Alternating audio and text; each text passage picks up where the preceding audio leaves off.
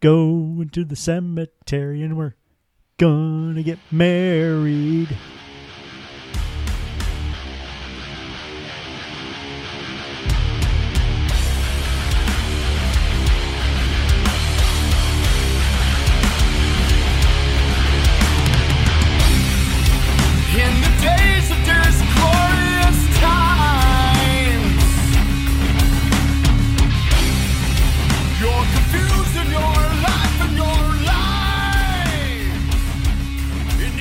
Coming to you from 6 feet above Toledo, Ohio. This is the 222 Paranormal Podcast with hosts Jen and Joe. What's happening, my friends? What's going on, Joseph? Nothing. So, I was sitting in the basement Sunday night, and I have my laptop down there because, you know, that's where I box up all my sales and stuff. And I'm sitting where I normally sit, you know. Mm-hmm. And I'm just sitting there, and mind you, I had the air conditioning was off. I turned it off completely because it was cold in the basement. I'm sitting there, and something blew in my ear so much that it blew my hair out of my because my hair was kind of it's the second time I've had something blow in my ear in my house.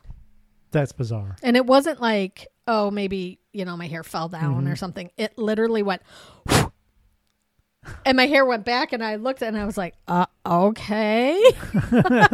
So Creeper ghost. It was kind of nice. I'm like, it's so interesting and strange at the same time. It didn't freak me out. I thought I'd be a little bit more scared than I was, but I wasn't. It's getting to the point where, like, well, whatever. Yeah.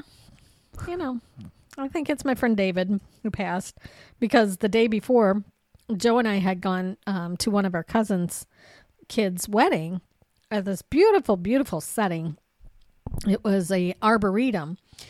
And the interesting thing is, okay, I was thinking about my friend David earlier in the day. Mm-hmm. And then I went over to my mom's house and I picked her up because I had to take her to the Catholic bookstore so she could get a crucifix for their wedding. Yeah. So that was a whole ordeal, but I won't spare you guys the details of me trying to wrangle my mom's wheelchair into my Volkswagen. And then, so my mom said, oh, let's think about, David for some reason crossed my mind. I'm like, it's so weird because I was just thinking about it. I don't know why she was thinking about it. So we get to the place where they're having this wedding, and it's in this little town in Ohio. And how long do you think it took us to get there? About 20 minutes. 20 minutes outside of Toledo. And the name of the place is Shadell's. Okay. My friend David, who passed away, his last name was Gross Shadell. Yeah.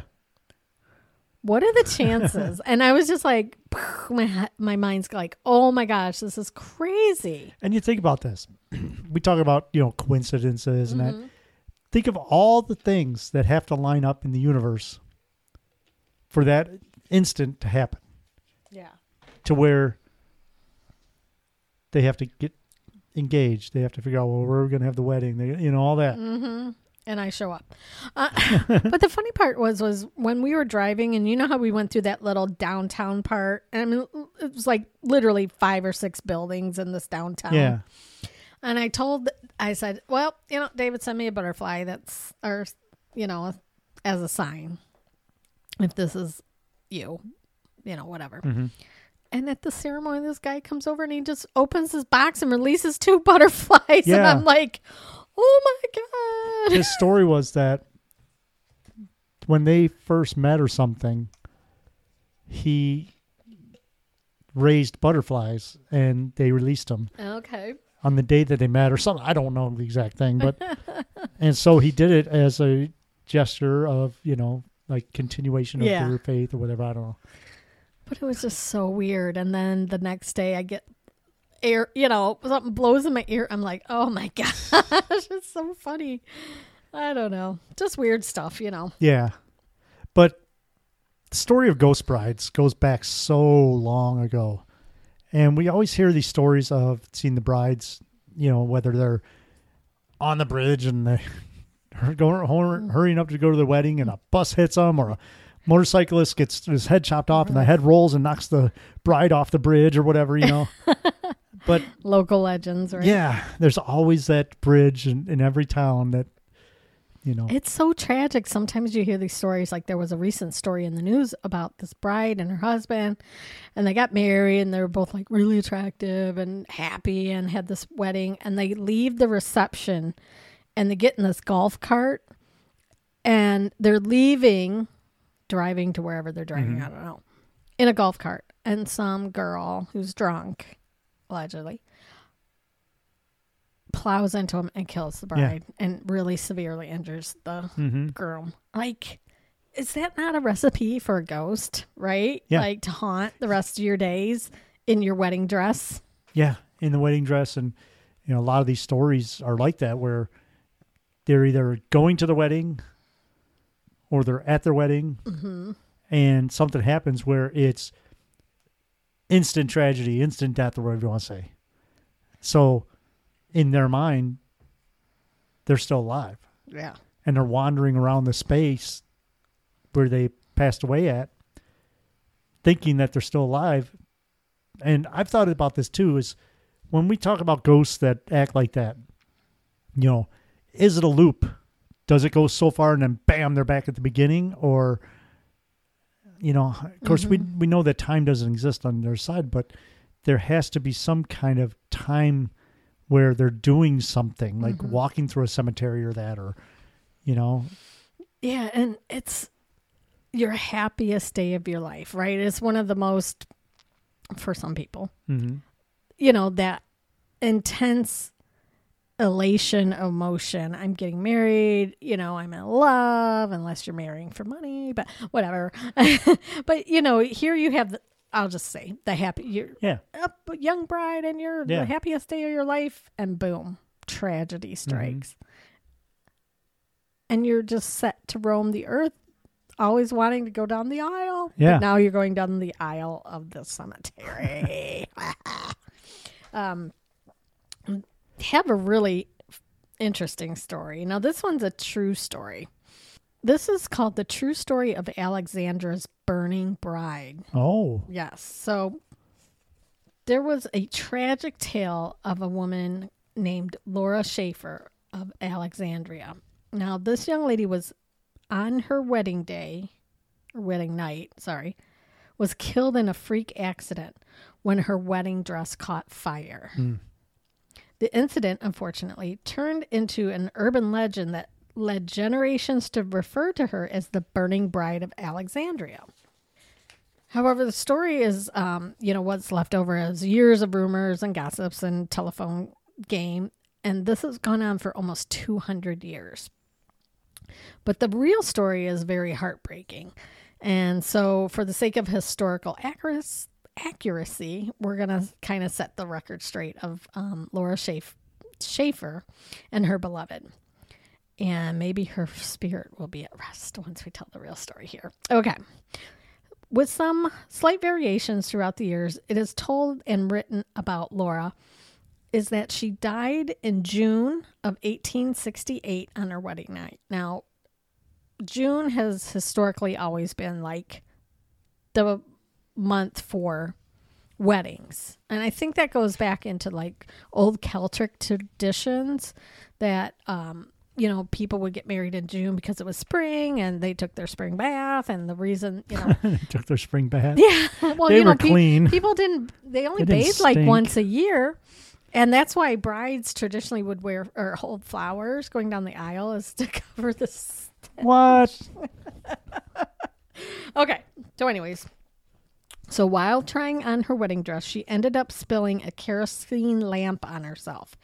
The dress goes right up in flames. Laura understandably panicked, but the door to her room was stuck and she couldn't escape. She went on to die from her injuries, and the funeral was held in the parlor on her wedding day. Now, one version of the story states that the poor girl died minutes before her wedding of the same accident. Her guests were outside mingling in the garden and did not hear her dying screams. Another version claims she had a 45-foot train on her wedding dress, and that's what caught fire as she was trying to maneuver through the home. Now, I don't know about that because older wedding dresses 200 years ago probably wouldn't have a train like that No. unless you were like a English princess or something. Now, the true story really kind of starts like this. So, Laura Schaefer was the youngest child of Christian and Susan Schaefer, a prominent couple who owned a confectionery shop in Alexandria. And this is like the D.C. area, like Washington, D.C. area. After they closed the shop for the night on June 27th, 1868, the family went to their upstairs apartment to retire for the evening. Had things gone as planned, the family would have spent the evening talking as they prepared the sweets for the shop the next day. Unfortunately, that night took a sharp turn for the worse. And it does show a photo of that place where they lived. It was on North Fairfax Street in Alexandria, what is now Washington, D.C. Okay. Laura's upcoming nuptials to a young man named Charles Tennyson was probably the talk of the family, if not the entire town. Even the newspapers where their engagement was announced said Charles was regarded for his kindness of heart and agreeable manners, and that he had been her constant companion for years. Laura never had another beau and wanted no other. They would soon wed, looking forward to their lifetime together. While getting ready for bed, Laura took a kerosene lamp with her to her father's bedroom to bid him goodnight. It was then that the glass of the lamp cracked, burning oil splashed onto her clothes, her Victorian clothes, consisting of a standard hoop skirt, corset, and thick layers of fabric that fed the raging fire and prevented her from stripping out of the flaming materials. Dropping the lamp in her father's room and causing a fire there, she fled through the house, screaming in pain as the fire caught her skin and hair. Running, fanned the flames, and by the time she got to the stairs, her mother and brother-in-law tried to help her. He threw his coat over her and was able to extinguish the flames. Her mother was burned in the process while trying to help. The fire in her father's bedroom was extinguished, although the flames had reached up to the ceiling. Laura was covered in second and third degree burns. Parts of her skin were even described as the consistency of a crisp by the summoned physician, Dr. Lewis. In the period of that time immediately following after the accident, Laura was made as comfortable as possible because there was nothing they could do to help her. Opioids and painkillers were available at the time, but unknown if they gave Laura any. There's speculation that she may had suffered for over 15 hours until she passed away at 11 a.m. on June 29th, 1868, at the tender age of 26 years old. As usual, her beloved Charles was there the whole time and was by her side while she was dying. Now, Charles was just so despondent over her death of his beloved that he decided to drown his grief with copious amounts of alcohol. With the company of his friends Henry Green to bolster his mood, Charles went to a wholesale liquor warehouse where his friend was a member. Letting themselves inside, the two pulled ales and drank in stunned silence. Henry was one of Charles's oldest friends and was horrified at his friend's loss. Laura was widely regarded as a pillar of her community, described in the Gazette as a pretty ornament with large circle of friends and family who were devastated after her tragic passing. Charles, known for his cheerful attitude previously, quickly became dreary and depressed. Henry just tried to comfort his friend the best he could, and what do you say to a man who just lost the love of his life in such a violent end? Charles was finished with his drink. Henry grabbed the mugs to clean them. Behind them, a loud, sudden retort of gunfire tore through the air and echoed around the warehouse. Henry turned in time to see his friend's limp body hit the ground, a self-inflicted bullet wound bleeding from his temple from his Whitney revolver. Henry summoned the doctor, but Charles' injury was too severe. The bullet had not exited smoothly, but had rather bounced around inside of his skull. Instead of a painless instant death, he was now dying slowly in a catatonic limbo. 20 minutes later, he breathed his last breath, not 4 hours after his beloved Laura had died. Now, Some people might think of this as like, oh, like a Shakespeare tale or a Romeo Juliet type thing. But this is a sad tale of star-crossed lovers, which was true. Unfortunately, the story becomes warped over time because of details and dates, and people are adding and subtracting tales. But Charles is usually never mentioned, or that he died later. Usually they will say, he died of a broken heart, but that's not exactly what happened. Laura always dies in her wedding dress, but at some point on her wedding day. Still, the story, may not end with their newspaper obituaries. It seems that both spirits of a male and female presence have been felt in the house and nearby properties, businesses such as the candy store downtown. Now, it's believed that Laura is the female spirit, and she has manifested herself over the years to children and adults. Children claim to see her in her wedding dress crying in a corner, and adults have seen the empty kerosene lamp move around from room to room after hours, and the lamp lit and moving from room to room. There's been the smell of burning hair, a cold wind that will whip past people down the stairs, and they believe it to be Laura sprinting for her life. A woman's voice was recorded saying hello to a paranormal investigator.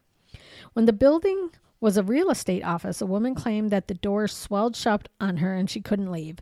Suddenly, the doors flew open and a gust of cold air blew past her. She claimed to hear panting breaths of a person at the bottom of the stairs, but there was nobody there. It seems that Charles did not stay as amicable as he was in life. If people do sense a male presence, he is considered to be angry or inspire feelings of dread. There's a sense of doom and claustrophobia inside. A male voice was recorded telling a business owner, "Enough and leave." And the candy store has had its displays knocked over and items move throughout the night. Now, it said that, tragedies can leave a scar in place, and that maybe that Laura's death was so sad and awful it left an imprint in that very building itself. Residual hauntings can be understood as a recording of an event that plays on a loop. And some of the things reported by witnesses suggest that Laura's sprint left a literal impression that will play when the time is right. Whether it's a recording or not of Laura and Charles, who are the spirits trying to reach out, their story is one for the ages, but it doesn't seem like it's going away anytime soon. Perhaps after hours, they join each other for a stroll through town and watch as it changes as time marches on, finally in each other's arms. That's a good story. Yes. Ghost brides. But, it makes sense. Like, that time of year, it could very well have been, a lot of women died that way. That, embers from the fire fell out and, would catch their dresses. I mean, that happened a lot. No fire-resistant materials back then. No. It kind of reminds me of the City Tavern in Philadelphia. Oh, yeah. A bride and her bridesmaids were preparing for the wedding when one of the bridesmaids accidentally knocked over a candle, setting the curtains on fire. The fire spread throughout the tavern, taking the lives of the bride and the bridesmaids. Oh, no. Now, they've since rebuilt the place, and the ghost of the bride is supposedly active to this day, especially during weddings at the tavern. Mm-hmm. The story goes that she will actually show up in the cameras now of the photographer through the viewfinder, but never shows up on film. Oh, that's so cool. So the photographer will be taking pictures during the wedding, and another bride will be he'll see the other bride through the viewfinder, which is strange because it's just mirrors. Yeah. But then again, a mirror in the camera, because single lens reflexes have the mirrors. Then again, that's a mirror. Yeah. Oh, how sad. Even though it's tiny and in the camera. So, stories like that happen all the time where brides, in this case, it was the brides and the bridesmaids that passed away, and there's a ghost bride in that tavern now. So I have another story, and this one's out of San Antonio, Texas, which I've heard is a very, very haunted town. Yeah. Like, crazy haunted. We haven't been there, but we'll get there someday. There's a place called the Emily Morgan Hotel, and it resides in a building that was erected in the 1920s. Now, the hotel itself was established in 1980. So the building was first used as a medical arts building and is lined with like gargoyles portraying themselves in different medical ailments, which I think is kind of cool. I love gargoyles. Such an astonishing building comes with some astonishing ghost stories, of course. The 7th floor of the 13th floor building is haunted by a ghost bride. Now, her backstory is unknown, but visitors of the hotel have called down to the front desk after hearing loud shrieks. Hotel staff simply say, "We're sorry, but we do not think that it might be a ghost that's responsible for that." But I beg to differ. Now, do you remember, Joe, the investigation we did at the Wingate Hotel in Sylvania, Ohio? Yes. So Joe and I, with Haunted Toledo, went, and there was a report of a ghost bride. Mm-hmm. It ties into a story about Ohio's first serial killer return ward, which we've talked about on the show. And we won't go into detail now because it's a long story. But anyways, on the 4th floor, was it? Or the 3rd floor? 4th floor. No, it was the 4th floor, the top floor. The maids who work there, and it's a fairly new hotel. It is. It was built probably 10 years ago. If that, yeah. It looks new still. Yeah, it looks brand new. They see her at the end of the hallway, and then she walks towards them and just disappears. I don't know if they call it a ghost bride, but I still think that that's Return Ward's wife, because the story goes on that location. Now, obviously, there was not a 4-story hotel there. It was just a railroad yard. But the story goes that that's where he put a lot of her bones, and the skull was found in the creek right next to that. So they call her a ghost bride, but maybe she was just in white, because you got to remember, too, we always talk about the woman in white and stuff like that, because a lot of your burial shrouds are a white cloth, a white, dress. Yeah. And I don't remember the time of day that she was supposed to be murdered, but their undergarments, because, they had like 15 layers of underwear, were white outfits. Right. Now, I believe it was in the evening, because remember, she was at home and he had lured her to come back after she had left him. Okay. And he bludgeoned her with an iron, one of those old cast iron irons. Yeah. And stuffed her under the bed, which I don't know if you guys know, but I did a ghost investigation there, and I got in the spot where the bed was and was laying there. It was really, really creepy, and we got shadows, and it was just really odd. So anyways, he stuffed her body under the bed. Then he took her and basically cooked her in an oven or boiled or something to like cut the body up. And the house was a small house. Yeah. And it had the wood burning stove that was also the same thing that you cooked on at the time. So you heated the house with, it was basically just a potbelly stove with things on top that you can cook food on in that. Yeah.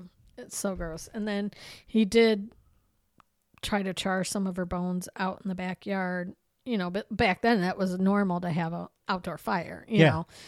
And then he walked along the main street, spreading her remains in various places, one of the places being right where this hotel was built. Now, the creek there is called 10 Mile Creek.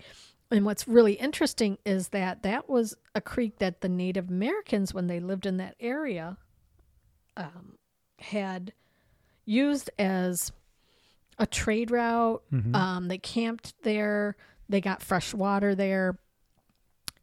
And so there's been some talk, too, that there's been hauntings related to that. Yeah. And that creek runs right to Gibbs Bridge, where I famously caught my first EVP. That's a Gibbs, and I got so excited. But that creek runs right under Gibbs Bridge, which is notoriously haunted hotspot here in Ohio.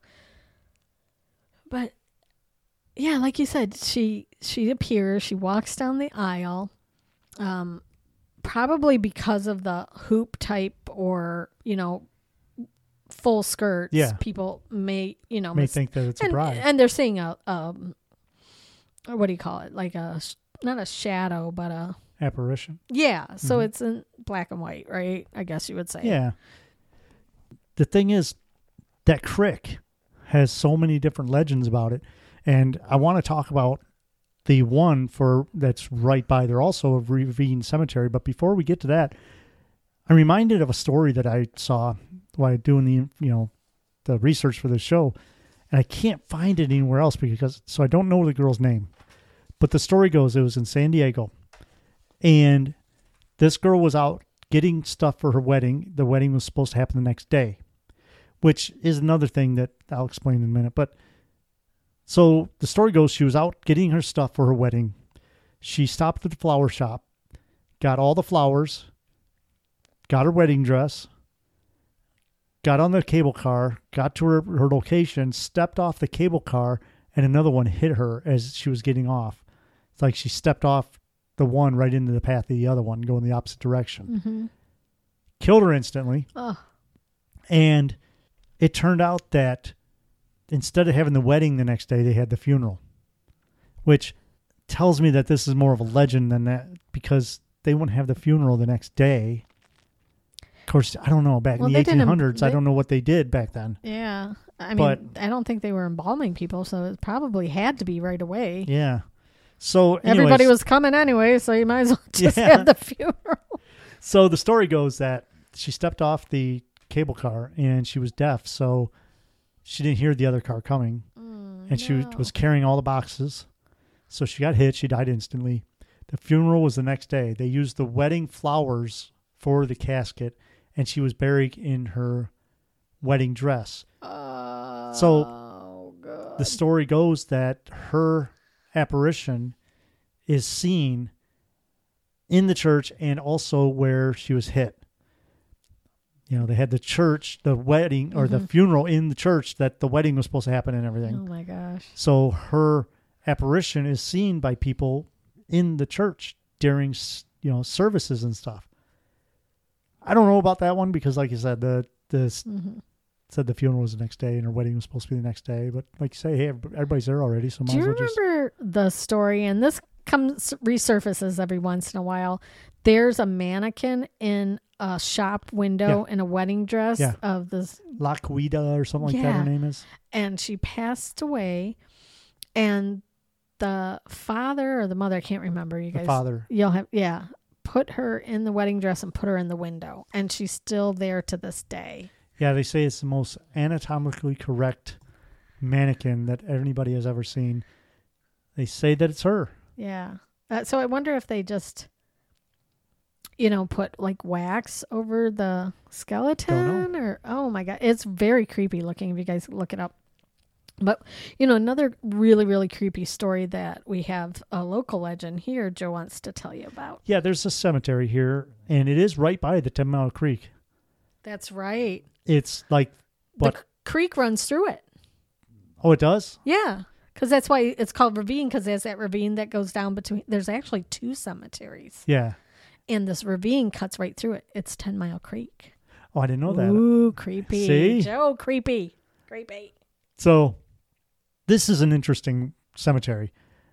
It was established back in the 1800s in Sylvania, Ohio. And one thing that is weird about this cemetery is Freddy Krueger's tombstone is in this cemetery. Yeah. There's actually a Freddy Krueger that died. And back in the 80s when that movie came out and it was super popular, constantly had people in there. And I didn't even know about it back then, but constantly had kids going in there daring each other to touch Freddy Krueger's tombstone at the middle of the night. Just trying to rest in peace. Yeah. All these punk ass 80s kids in there. With their fluorescent clothing on and totally, dude. The triangle shaped glasses and stuff. Oh.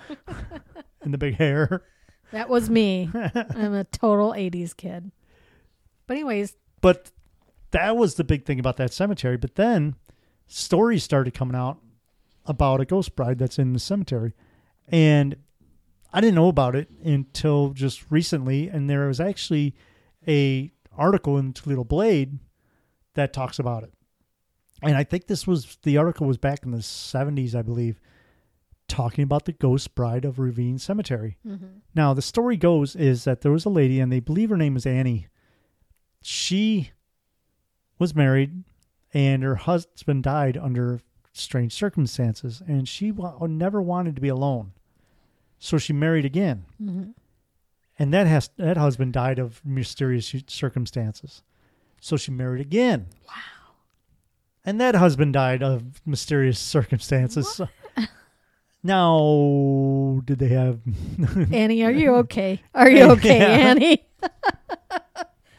And so she was so distraught that, because that's all she wanted was to have a husband. She wanted a husband. Doesn't everybody? That doesn't die under one. strange circumstances. And it's weird because it was always right after the insurance went. No.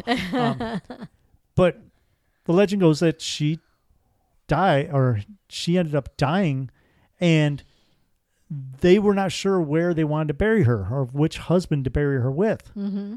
So what they did was they actually buried her on the other side of the cemetery. Oh, no. Away from the other husbands. So the legend goes that on the anniversary of their deaths, if you go into the cemetery, mm-hmm. you'll see the ghost bride walking around in the cemetery. Now, she's been seen in the back of the cemetery, mm-hmm. which I've got another story for you in a second. Okay.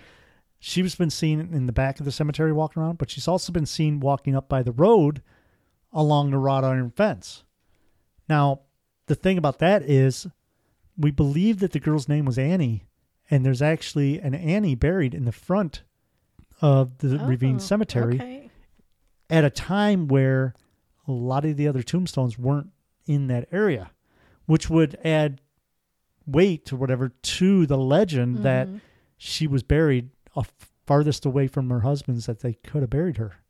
Now, they think that she is so distraught and she's searching the cemetery for her ex-husbands, but maybe she's not. Maybe she is seen on the anniversaries of their deaths to show Amish. No, you know what I mean? To show like reverence or that for them. Maybe she is looking for their graves. Or maybe she's trying to keep them from appearing on their anniversary of their death because she had something to do with it. You never know. Maybe she's policing that situation. Yeah. You stay 6 feet under or else I'm going to put you there again. Exactly. Right? I've been to that cemetery, and it's so funny because we had a family reunion right by there at St. Joseph's Church in their community center. So when you leave out there, you go down the road where that cemetery is. And I thought, I'm just going to drive through the cemetery. It's a small cemetery. Mm-hmm. So, you make one loop and you're through it. Yeah. And I'm driving through there and I look over and I see this car and it's you driving through it too. And I just look at you like, what? That's what I did. I put my hands up like, what are you doing here? But if you go down that road at nighttime, sometimes you'll get chased out by the police because the police tend to go and find people in there all the time, and they, you can get in trouble. Trespassing. Yeah. But if you drive down that road and it's nighttime, it is so eerie. It's just, you get a spooky feeling. Mm-hmm. I mean, even in the daytime, there's something to that. Now, they have seen Civil War soldiers in the back. There's a Civil War section back there. Mm-hmm. And what's your story about that, Joe?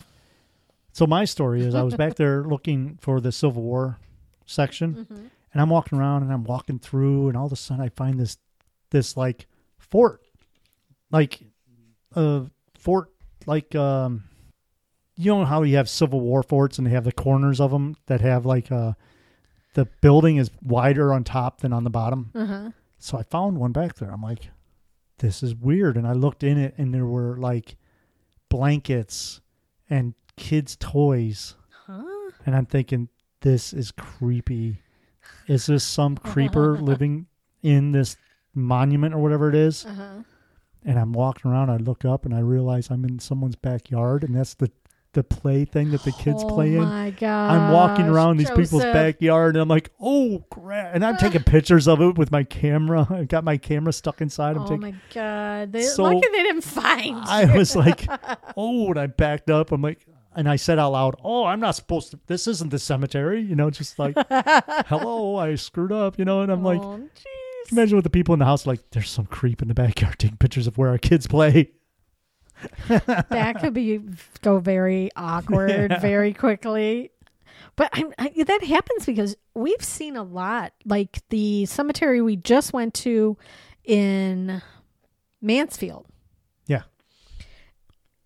There's no fence between the people's backyards and the cemetery. Yeah. Literally, the one guy had his whole little fire pit and everything 5-10 feet from from graves. Yes, from graves. And I thought it was like the house where they mow the grass and all that, but then we're walking along and there's a big garage where they have all their equipment. I'm like, that is someone's house, basically in the cemetery. Can you imagine? Can you imagine sitting out at your fire pit, in front, and there's one of your people that are there is leaning up against the tombstone, going, "Yeah, party."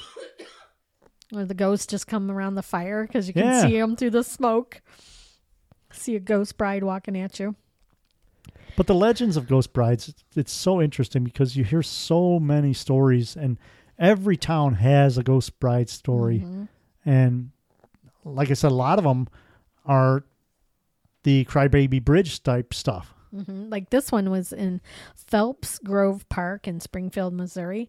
When driving over a bridge in Phelps Grove Park, a newly married couple lost control of their car and both died. The bride still haunts the location. She can be seen holding the hem of her wedding dress, and her face is just dark. You can't see her face. Can you imagine seeing that? I would love to. There's another one of those type things where a similar story on Onondaga Hill, in Onondaga Hill, New York. Okay, New York. Kind of reminds me of like Sleepy Hollow. 60 years ago, a young couple died in a car crash on a very snaky road after their wedding. People claim to see the bride on Halloween. Her glowing figure floats down the road in a wedding gown, searching for her husband. Some say she carries a bright orange lantern, which is interesting because like a lot of the New York legends, everybody's carrying a lantern. I mean, there's just so many, especially, these are all American ones. Yeah. There's many, many more different countries, but, it's like you said, every city or state. I can't talk today. Every state has one, some kind of local legend. I like the one where I saw it on one of the ghost shows, but it wasn't one of the popular ones. It was one of those most haunted locations in America or whatever. Guy was passing by a cemetery in his car and saw a girl walking and like, hey, are you okay? And she like gets in the back seat and, he drives and then she disappears, that kind of thing. She can only go as far as the edge of the cemetery. Yeah. And then like it's the night of her, anniversary of her death or whatever. So I love those kind of stories. I could read those stories all day long. I'd rather go see some cemeteries, but I wonder how many brides or people who have died were buried in their wedding dress. You would probably think that it's a lot. Yeah. Interesting. It's interesting too is a lot of your wedding dresses are passed down from generation to generation. Mm-hmm. I don't know if I told this story on air, but I'm a thrifter, so I went to this estate sale one time, and this family was selling a wedding dress for $30. I wish I would have bought it, but I didn't. It had been in their family for generations. And this lady was like, I just don't want it. Yeah. It was from the early 1800s and multiple people had worn it, she said. And I was looking at it and something was just calling to me. But I felt like I couldn't buy it because it didn't belong to me. You know what I mean? My feeling and my gut was telling me it has to stay in the family. But this lady just didn't care. Yeah. And I was like, it's probably because she didn't have a husband or was married. And, and listen, this dress was tiny. So, back in the day, people were not have Chunky. chunky like me. But I want something compelled me to buy it, but something also told me no, it has to stay with the family. And that's what I think it should have been, but Put it in a box and keep it for future generations. You know what I mean? Cousins or someone. To sell it in the Just to it sell broke my heart. and say, no, I don't want this. Yeah, she was really kind of curt about it. And I was just like, I love history. I love historical things. Something like she could have donated it to a historical society or something with the pictures of the people who wore exactly. It broke my heart. It was so weird. I don't know why. I just felt compelled, like I should buy this, but then something kept telling me no.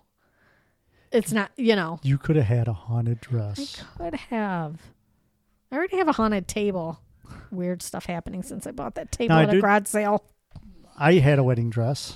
Oh, Joe's lucky wedding dress. My lucky wedding dress. My friend Sue gave it to me for photography. Mm-hmm. She gave me a whole box of stuff, and the wedding dress was part of it. She said that she paid like $5,000 for this wedding dress, and it's her lucky wedding dress because she got married in it 3 times. Nice. Do you still have it? No. Oh, darn. No. Be fun I don't even remember what happened to it. I probably donated it to Goodwill or something. Put it on and walk through the cemetery. Yeah. Late at night. As a trigger object, right? Oh, yeah, you know? Joe out in a wedding dress. Here comes the bride. It's the only time I would ever smoke a cigar at the same time. Yeah, right. People with the straight jacket to come and take you away. Although that sounds like a vacation at this point. Right? Yeah. But good luck to anybody who's getting married this year. Hopefully our ghost bride stories didn't scare you off. But if you do tragically pass in your wedding dress, come back and haunt it. Say hello. Let us know if it's real. Yeah, don't haunt us. Just say hi. Yeah, exactly. Blow in my ear. Maybe they are ready. Because time doesn't exist on the other side. That's true. Yes. Maybe you just manifested a spirit. I could have. Could have very much. Maybe. You never know. But anyways, Joseph, Dean. Last one. Yeah, so why don't we do one more for the road? Yes, this one's a spooky one. All right. There is a spooky story of sisterly jealousy. Okay. So this was set in the 1930s. There were 2 sisters. One was Lorna May and Carol, and they were complete opposites. Now, Lorna May was the younger sister. She was strong and cheerful and a very hard worker. The older sister, Carol, was reported to be more attractive but grumpy and lazy. And they both fell in love with a widower who had 3 children. And his name was Ben. Now, Ben ended up choosing Lorna May to be his wife, imagining them both, working side by side on their farm. But Carol got very angry about this and thought, shouldn't he be with the prettier one? So shortly before the wedding, Lorna May suffered intense abdominal pains, and Carol was nearby and sent for the doctor. She returned saying that she could not find a doctor in town, but it was believed that she lied and even dawdled around the town instead of getting the doctor for her sister. So Lorna May was rushed to town but died of a ruptured appendix shortly after arriving. So Carol set out to marry Ben. She even demanded that the undertaker remove the wedding dress from Lorna May's dead body before the burial. A month after the funeral, Carol was able to convince Ben to marry her. Now, their wedding took place in a mid-July day, and it was over 100 degrees that day. Carol looked beautiful in Lorna May's high-neck wedding dress, but during the festivities, Carol began to sway and grab at her throat. She ended up dying in Ben's arms on her wedding day. Now, the autopsy revealed that it could have been heat stroke. The wedding dress had absorbed some of the embalming fluid while it was on Lorna May, and the hot weather caused Carol to sweat, which opened her pores and allowed some of the embalming fluid to seep in. This is what they're saying, right? So now the ghost of Lorna and Carol haunt this whatever location it is. It's a small town in North Dakota. Haunt there because one, they both died before, one before the wedding, one after the wedding. Both wearing the same dress. Yes. Isn't that So not the creep? which ghost is wearing the dress? I would say it would be the second, Carol, because she died in it, whereas it was taken off of Lorna. But who knows? Maybe they're both showing up in the same dress. Lorna, that dress was for her, and it was made for her. Once again, we talk about fragmentation. We believe that, or I believe that spirit is a fragmentation of the soul. So it could look any way it wants. I just think Ben's a player. Yeah. It's all Ben's fault. He's probably rolling over in his grave like, why do they keep talking about my lost loves? My 2 women I love. The 2 women that I shacked up He with. probably ended up marrying somebody else, I'm sure. He's a tramp. That Ben, how dare he? Oh, we're going to get haunted tonight. But anyways. But the story of Ghost Brides is just interesting. It's one of them folk tales. I love legends like that. Mm-hmm. And any town we go to, we always try to find those legends. And the next one that we find that's a Ghost Bride, we're going to go, yeah, we know about this. It happens all over. Well, Joe and I are going to some spooky cemeteries this weekend. Well, one. Yes. And we'll report back if we find any local legends. And we will have an interview in one of the most haunted, famous locations in the country. Yes. Stay tuned for that. Yes. We'll tease you a little bit on that. And I'd like to mention, not only does Jen have an awesome Poshmark page selling all kinds of high-end clothing, maybe some wedding dresses, you never know, or some dresses that look like wedding dresses. But I'll put the link in the description for that. But also, if you are in the Toledo, Detroit, Fort Wayne area, anywhere where you're close enough to drive, I am selling coffin-shaped bookshelves that are 6 feet tall, the proper shape. I see so many that are so like real short and wide. I'm like, oh, make it the right shape. But to me, it's the right shape that a coffin should be. Coffin-shaped bookshelves. I make them myself. I sell them for $350, which is super cheap because they're selling on Etsy for $700. Oh my gosh, that's a bargain. I wish I could sell mine for that much. But no, if you're in the area and you would love to have a coffin-shaped bookshelf, look it up. I'll put a picture of them on the Facebook page, and yeah, definitely message me. Yeah, message Joe. Get your really cool spooky, and Halloween's coming up, so it'd be a perfect gift for if you know anybody who has a birthday in October. There you go. Or is getting married on Halloween. Yeah, and they need a coffin-shaped wedding gift bookshelf, whatever. Absolutely perfect. You know what? You could put a piece of glass on it and make it a coffee table. Yeah, I guess you could. You'd have to knock the bottom off because there's like a foot that's on the bottom. Well, then you can make them a special coffee table shaped one. All right, guys. But anyways, guys, appreciate you guys coming on. As always, like, share, and subscribe. If you want to support the show, we have a donate button on our website. Go to www.222paranormal.com. All right. Thanks for listening. We'll talk to you later. Have a great week. In the days of Jersey Glory.